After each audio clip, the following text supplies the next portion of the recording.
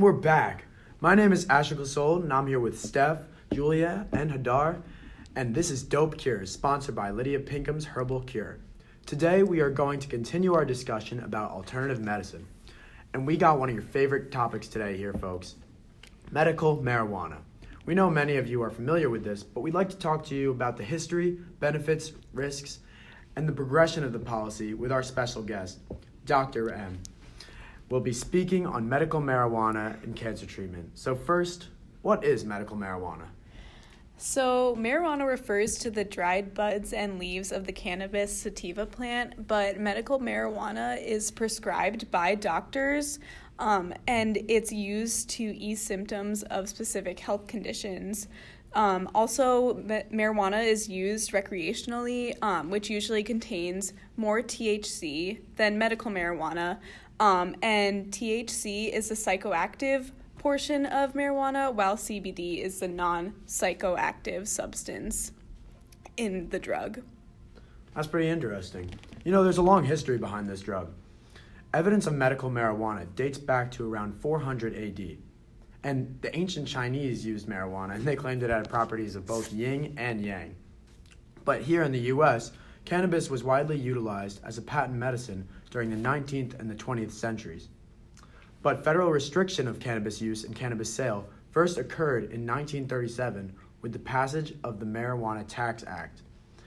It escalated from there, and cannabis was dropped from the United States Pharmacopoeia in 1942, with legal penalties for possession increasing in 1951 and 1956, with the enactment of the Boggs and Narcotic Control Acts. Prohibition under federal law was occurring with the Controlled Substance Act of 1970, and by 1996, California became the first state to permit legal access and the use of botanical cannabis for medicinal purposes under physician supervision with the enactment of the Compassionate Use Act. So obviously we're becoming more lenient nowadays. There was some retaliation back in the 19th century, but now we're getting back on track. Yeah, so also we want to go over the history of the policy of medical marijuana. So both state and federal lawmakers and U.S. residents have been trying to determine who can legally consume marijuana and in what form. So it's been a long process, but currently there are 33 states, such as Montana, North Dakota, Minnesota, Utah, Arizona, New Mexico, Hawaii, Oklahoma, Washington, Oregon, Cali, Alaska, Colorado, Nevada, Missouri, Illinois, Arkansas, Louisiana, Florida, West Virginia, Ohio, Pennsylvania, Maryland, Connecticut, Massachusetts, Maine, Vermont, New Hampshire, Rhode Island, Michigan, New York, New Jersey, Delaware, and Nevada. That's a long list. It is a long list. So all of those states have legalized medical marijuana, and there are about 10 states who have recreationally legalized marijuana. That's pretty cool. Yeah. Cool. Getting back on track. I mean, it's getting more lenient lately. Yeah, but, there's always some good and bad things when it comes to marijuana use, and the marketing of tobacco and alcohol use to consumers is heavily regulated, but the promotion of marijuana products has no such constraints. The mass marketing of marijuana to the public has not been accompanied by public health messages of the potential risks of these products, because of the evidence base describing both benefits and harms is limited.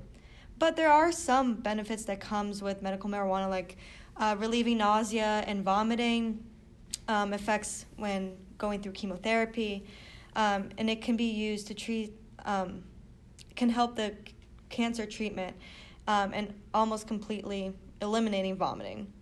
It can help relieve spasticity of the muscles that is sometimes associated with multiple sclerosis and paralysis, and can help with the appetite loss associated with HIV. Oh, cool. Yeah. And you can also use the medical treatment options without the high by just using the oil and not the THC like aspect the CBD oil? Yeah, exactly. And legalization of marijuana can decrease the use of opioid use and reliance on harder drugs. That's pretty cool. Sounds like it has a lot of benefits. Yeah, but let's talk about the risks as well, Oh, jeez.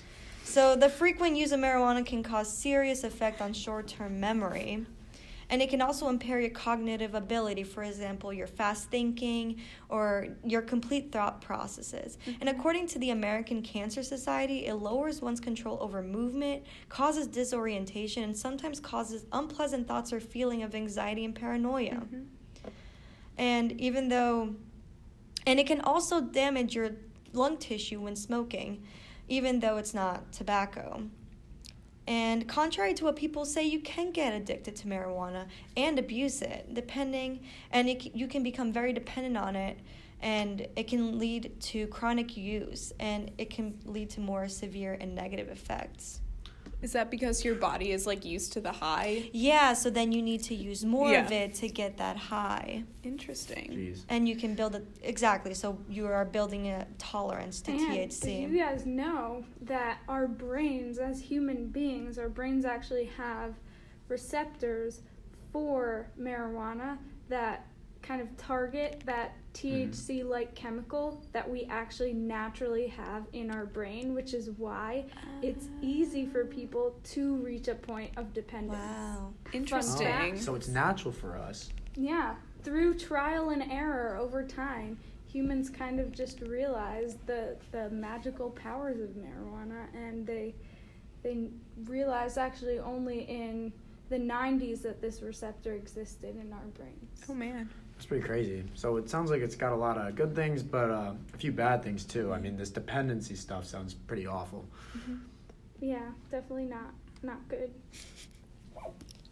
Not into that. So let's talk a little bit more about the medical side of things. The U.S. Drug Enforcement Administration currently lists marijuana as well as its other related cannabinoids as Schedule I controlled substances. This means that they have a high potential for abuse. They can't legally be prescribed, possessed, or sold under federal law, but it is legal under many states' laws as of today to use marijuana to treat some medical conditions such as cancer. So there is a difference between the physical effects of THC and CBD. THC causes a high, that's generally the hallmark of marijuana use, and it can be used to relieve pain, nausea, and vomiting from chemotherapy, reduce inflammation, and act as an antioxidant, whereas CBD can help treat seizures, reduce anxiety and paranoia, and can counteract the high caused by THC. And different strains or types of the marijuana plant can have varying amounts of these and other active compounds, and based on the strain, it can have a different effect on each body or each person, which is why it's so important to use with some kind of doctor supervision. I like to just interject there and just mention, as you were saying, how THC and CBD have their own purposes, how there are side effects to each of them individually. So for THC, some of the side effects include drowsiness, dizziness, dry mouth, anxiety, euphoria, paranoia, toxic psychosis, and slow reaction time, along with other side effects. And the CBD include dry mouth, drowsiness, lightheadedness, hypotension, and fatigue. Interesting.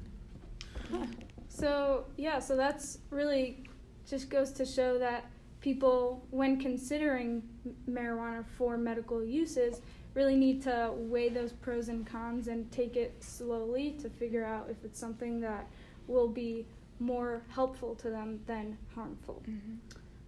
So going along the lines of different varieties having different effects on someone's body, the way that you use marijuana also can have a different effect on you. So for example, ingesting it, the THC can take hours to be absorbed and processed by the liver that actually produces a second psychoactive compound, whereas smoking it, the THC enters your bloodstream more directly and goes pretty much straight to your brain. And when you smoke it, that second psychoactive compound is produced in smaller amounts, so it has kind of a smaller effect.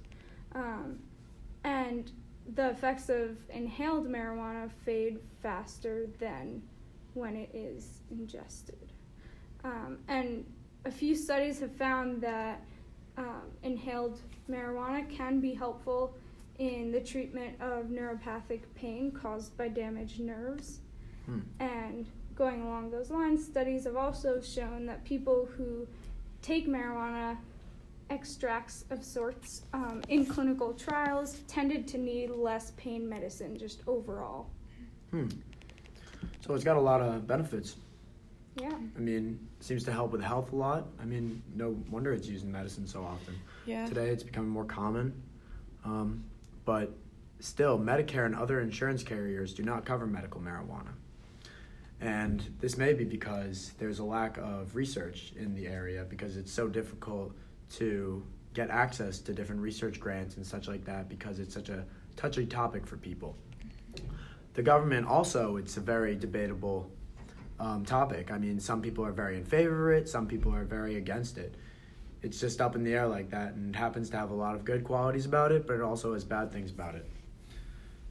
Yeah, it's really interesting because it's a fact that so many treatments out there have pros and cons and either help some people or don't help some people. And so this kind of negative attention that's directed towards marijuana is just kind of seems a little peculiar when you think about it in that sense. Yeah, and I also think it's because of the fact that marijuana has been it's been criminalized more so too. Yeah. So just like that sort of tension between like people see it as something that is related to crime versus like it being actually helpful to people who need it and have certain health conditions where they can't do certain things that will help them, so they have to do medical marijuana instead.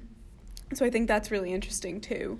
Yeah, I mean, seeing a common theme, if things are tied with being bad and jail time, like people can go to jail for this stuff. But I mean, if it's used in medicines, like it's got to have really good things about it, and it also has really bad things about it too. So it's just right now marijuana is illegal under federal law, and it is classified as a Schedule I drug in the Controlled Substance Act alongside with heroin. Interesting. Oh my gosh. Yeah. And it says that the substance has no currently accepted medical value due to the limit scientific evidence. Yeah, I was talking about that before. So yeah, like it also, I found an article that said that the decriminalization of drug use does not actually impact how often marijuana is used in a certain state or what age like people start using marijuana. It doesn't impact the price either, which is interesting. That is interesting. Yeah. You know what else is kind of weird about this? There are currently 2 drugs that are approved by the FDA that act in similar ways as marijuana, specifically THC. So one of them is called Nabilone, and it's a synthetic cannabinoid that acts a lot like THC. So what I think is interesting about this is that they're not actually using marijuana here. They're creating it in like a synthetic chemical compound of sorts. And so if you're not even using the actual thing, then it's like, well, why have this whole discussion surrounding it? Or if you're trying to get as close to the real thing as possible, why not just use it instead of spending all this money trying to make some... So, I don't know, I think it's just a really interesting part of it, really psychologically speaking, you know, this whole like cloud that like hangs over it.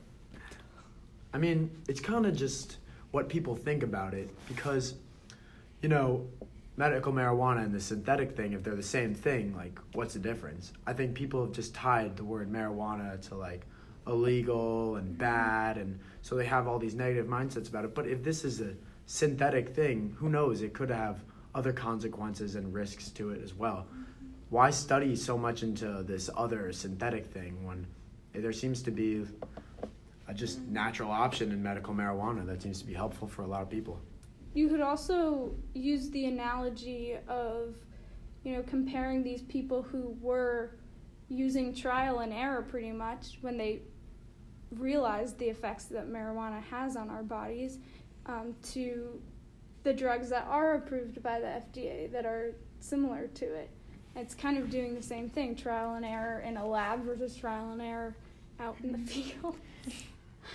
From personal experience, I have some friends who have actually been prescribed medical marijuana, and they would so much rather do something like that instead of like increasing dosage and like medication. So in that sense, it's been like a very good complementary form of medicine, along with medication that they're using for mental health or whatever.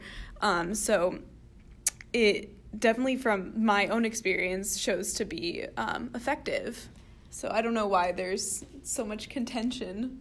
Yeah, no, I agree 100%. I also feel like you have to take into consideration like where these methods are occurring. Like, if it's medical marijuana, if you're smoking it and you are having the THC effects where it does cause a high, like if you are in a controlled environment because you don't want to go smoke and go out and drive a car or go to work or anything like that, because you have to be in a controlled environment and just take in the dose that you're given, be in a house or a room, and then once it's calmed down, then go on about your day. Because I know people think that it is different than drinking and driving, but it does alter your perceptions and all that. There's some impairment. So you have to be responsible about it as well. There's also some long-term consequences as well. But I mean, really, it's just a matter of opinion at this point. Medical marijuana isn't for everybody. However, it does have obvious signs of showing that it has so many benefits, proven facts. And overall, I think it's a really good medicine, really good alternative medicine. Yeah, for sure. Thanks for listening, guys. Next up on our podcast is Chains and Resort Sand. So tune in.